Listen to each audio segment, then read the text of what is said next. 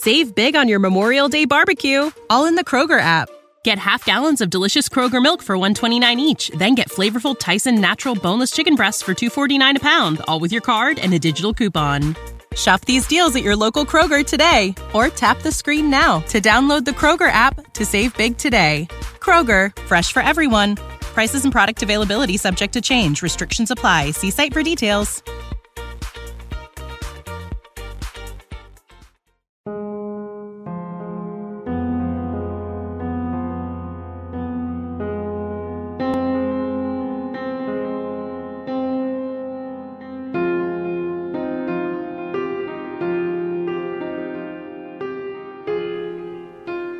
B1 Gang Adventure and Mystery Series, Case File Number 2.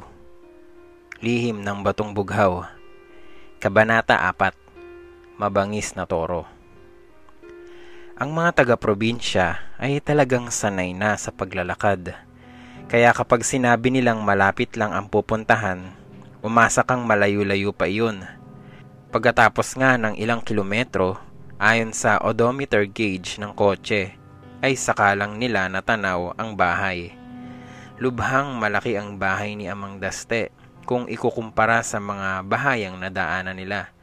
Ang pader ng unang palapag nito ay yari sa bato at ang ikalawang palapag naman ay yari sa kahoy. Malalaki rin ang mga bintanang kapis ng bahay. Iyon bang itinutulak na parang sliding door kung bubuksan? Lumang-luma na ang estilo ng bahay. Parang bahay ni Jose Rizal sa Calamba ang dating nito sa kanila. At ang pagkapwesto nito sa tuktok ng burol ay nagpadagdag pa sa ere ng pagkamahiwaga. Nakikita na nga ang bahay, pansin ni Joe. Singliit naman ang langgam. Buti na lang at may kotse tayo. Dad, hindi ba mahihirapan ang kotseng akyatin ng burol? Masyado yatang matarik, ani Gino. Hindi naman siguro, pero nagkamali ng tansya si Mr. Rodrigo. Parang nagpoprotesta ang kotse sa bawat pulgada ng malapagon na pag-andar. Bahagya pa lang nakakaahon ng unti-unti ay umaatras na ang kotse. Masyado yata tayong mabigat, sabi ni Cabo. Bilang tugon ay sabay-sabay na naglingunan sina Gino, Kiko at Joe kay Boging. Sige na nga, ani Boging, maglalakad na lang ako. Para namang naawa ang tatlo at nagpasya na rin na maglakad rin sila kasama ni Boging. Sa bagay, para naman makasagap tayo ng sariwang hangin, dagdag ni Kiko. At tingnan nyo ang kapaligiran, ang daming naglalakihang punong kahoy. At ang ganda ng view. Ang sarap sigurong mag-concert dito na ang background ko ay ang mga punong yan. At backup singers ko sina Francis M. at ang Eraserheads.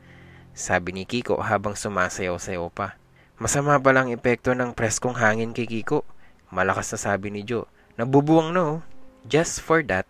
Mabilis namang sagot ni Kiko sa pinalanding boses. Hindi kita bibigyan ng complimentary ticket sa first solo concert ko. Walang patid na tawanan ang ginawa nila habang naglalakad na nakatulong naman para mapawi ang kapaguran. Nakita rin sila ng shortcut na daanan upang maunahan pa nila sina Mr. Rodrigo at Cabo Leon. At nang malapit na sila sa bahay ni Amang Daste, ay napansin nila ang isang kotseng nakaparada sa tabi ng kalye. Isa itong bagong modelo ng mamahaling BMW. Aba, ano kayang ginagawa ng lalaking yun? Nagtatakang wika ni Joe na nakaturo sa dakong kaliwa. Noon lang napansin ng mga binatilyo ang buong eksena. May isang lalaki na sa forma ay malamang na siya ang may-ari ng BMW na lumalapit sa tabi ng bakod ng bahay ni Amang Daste. Sa parting naputol ang bakod ay may maliit na kalabaw na nakatali sa puno ng mangga. Putik-putik ang paligid ng pinagtalian sa kalabaw at humahanap ang lalaki ng matatapakan para hindi marumihan ang kanyang makintab at mukharing mamahaling sapatos na balat. Ang hayop naman ay walang malay sa nangyayari dahil kontentong-kontento ito sa pagnguya habang nakapikit pa ito.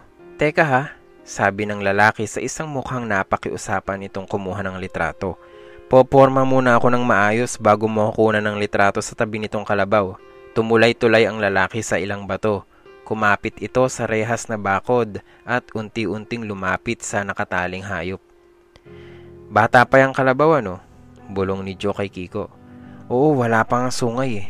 Nakatikim na ba kayo ng roasted calf? Ang sarap nun. Napatakam naman si Boging. Iba ang dating nito sa munting kalabaw na walang kamalay-malay sa kanyang maitim na balak. Natanaw ni Gino ang kotse nila na pumarada sa tabi ng BMW. Nagmukhang kawawa iyon sa tabi ng BMW, kaya ibinaling niya ang atensyon sa lalaking nagpapakuha ng litrato. Nakaporma na ito sa tabi ng hayop.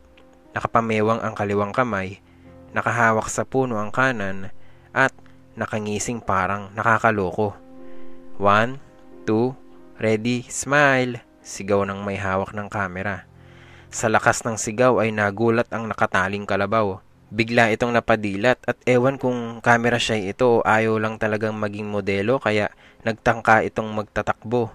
At dahil nakatali ay natural na mapilitan itong magpaikot-ikot sa pinagtaliang puno ng mangga. Sa mismong puno na pinagpormahan ng lalaking may-ari ng mamahaling kotse. Hindi malaman nila Gino ang gagawin lalo na nang makita nilang naipit ng lubid ang lalaki. Nakapulupot sa katawan nito ang lubid ng kalabaw na patuloy pa rin sa paikot-ikot na pagtakbo. Tulungan niyo ako, mababali na yata ang likod ko. Pagsusumigaw ng lalaki. Hindi makakilos sina Gino dahil hindi nila gamay ang timplada ng kalabaw. Patakbo namang lumapit sina Mr. Rodrigo at Cabo nang marinig nila ang sigaw. Ganoon na lang din ang pagkagulat nila sa itsura ng lalaking nakatali na ngayon sa puno ng mangga. Ano ba kayo? Tulungan niyo ako sabi. Pautos ng sigaw nito. Dalian niyo, maraming langgam dito sa puno, kinakagat na ang likod at batok ko. Diyos ko, bulalas ni Cabo. Bakit naman siya lumapit dyan? Toro yan. Toro? Ulit ni Jo. Kaya pala mainitin ang ulo eh. Bago pa sila nakakilos ay nakita nilang may tumatakbong binatilyo mula sa bahay. Ho! Bullet! Ho! Sigaw ng may itsurang binatilyo, hindi siguro nalalayo kay Jo ang edad. Mabilis na tinakbo nito ang matarik na hagdan mula sa bahay. Maliksing tinalumpan nito ang rehas na bakod at maagap na hinawakan ang abakang lubid sa leeg ng Toro. Sandali pang nagbuno ang binatilyo at ang Toro, ngunit napigilan din ito sa pag-iikot. Inilapit ng binatilyo ang Toro sa puno para lumuwag ng bahagya ang tali na mahigpit na nakapulupot sa lalaki. Nanginginig pa ang tuhod ng lalaki ng malakas sa pagkakatali sa puno habang papalapit na sumandal sa kanyang BMW. Pasensya na ho kayo, anang binatilyo. Hindi talaga gusto ni Bullet ang nilalapitan siya. Nasaktan ho ba kayo? Napalitan ng matinding simangot ang mukha ng lalaki. At anong akala mo? Nabalian na yata ako. Tapos puro pantal pa ang braso at bato ko dahil sa kagat ng mga buwisit na langgam. Mabangis palang hayop yan eh. Bakit hindi nyo binabantayan? Hindi nagustuhan ni Mr. Rodrigo ang tono ng lalaki kaya sumingit siya sa usapan at nagpakilala sa binatilyo. Kayo ho pala ang bisita ni Tata, anang binatilyo. Sige ho, tumuloy na po kayo. Nandoon na sila sa sala. Umakyat lang ho kayo sa hagdan na yan. Sinenyasan na ni Mr. Rodrigo ang mga bata, kasunod ng pagtingin sa lalaking na biktima ng Toro na tila ba sinasabing bahala na itong dumiskarte. Nakakapit pa rin ang lalaki sa baywang nito.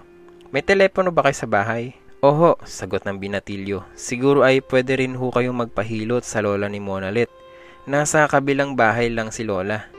Sumunod na ang lalaki kina Mr. Rodrigo sa pag-akyat sa matarik na hagdan papuntang bahay.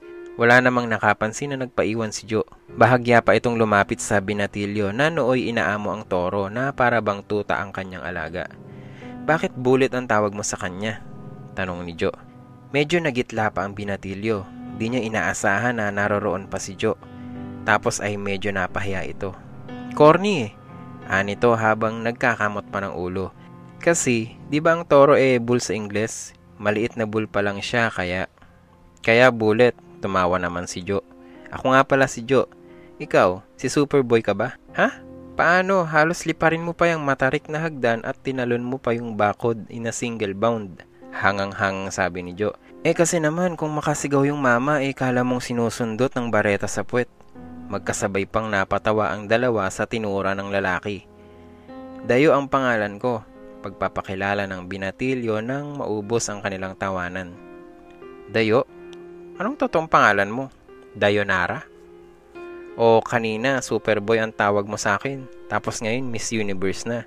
Sumasama na yata Natatawa ulit si Dayo. Dito kasi sa Quezon, kapag junior ka, ang karaniwang palayaw mo ay Dayo. Pinaiksing Dayunyor. Teka, tatay mo ba yung mamang inipit ni Bullet? Dagdag pa nito. Muling napatawa si Jo. Hindi ah.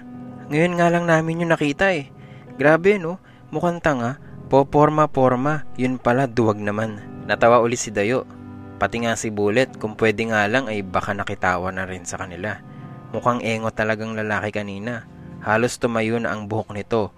Luluwa na ang mga mata. Pulang-pula na ang muka at kitang-kita na ang ngala-ngala habang humihingi ng saklolo.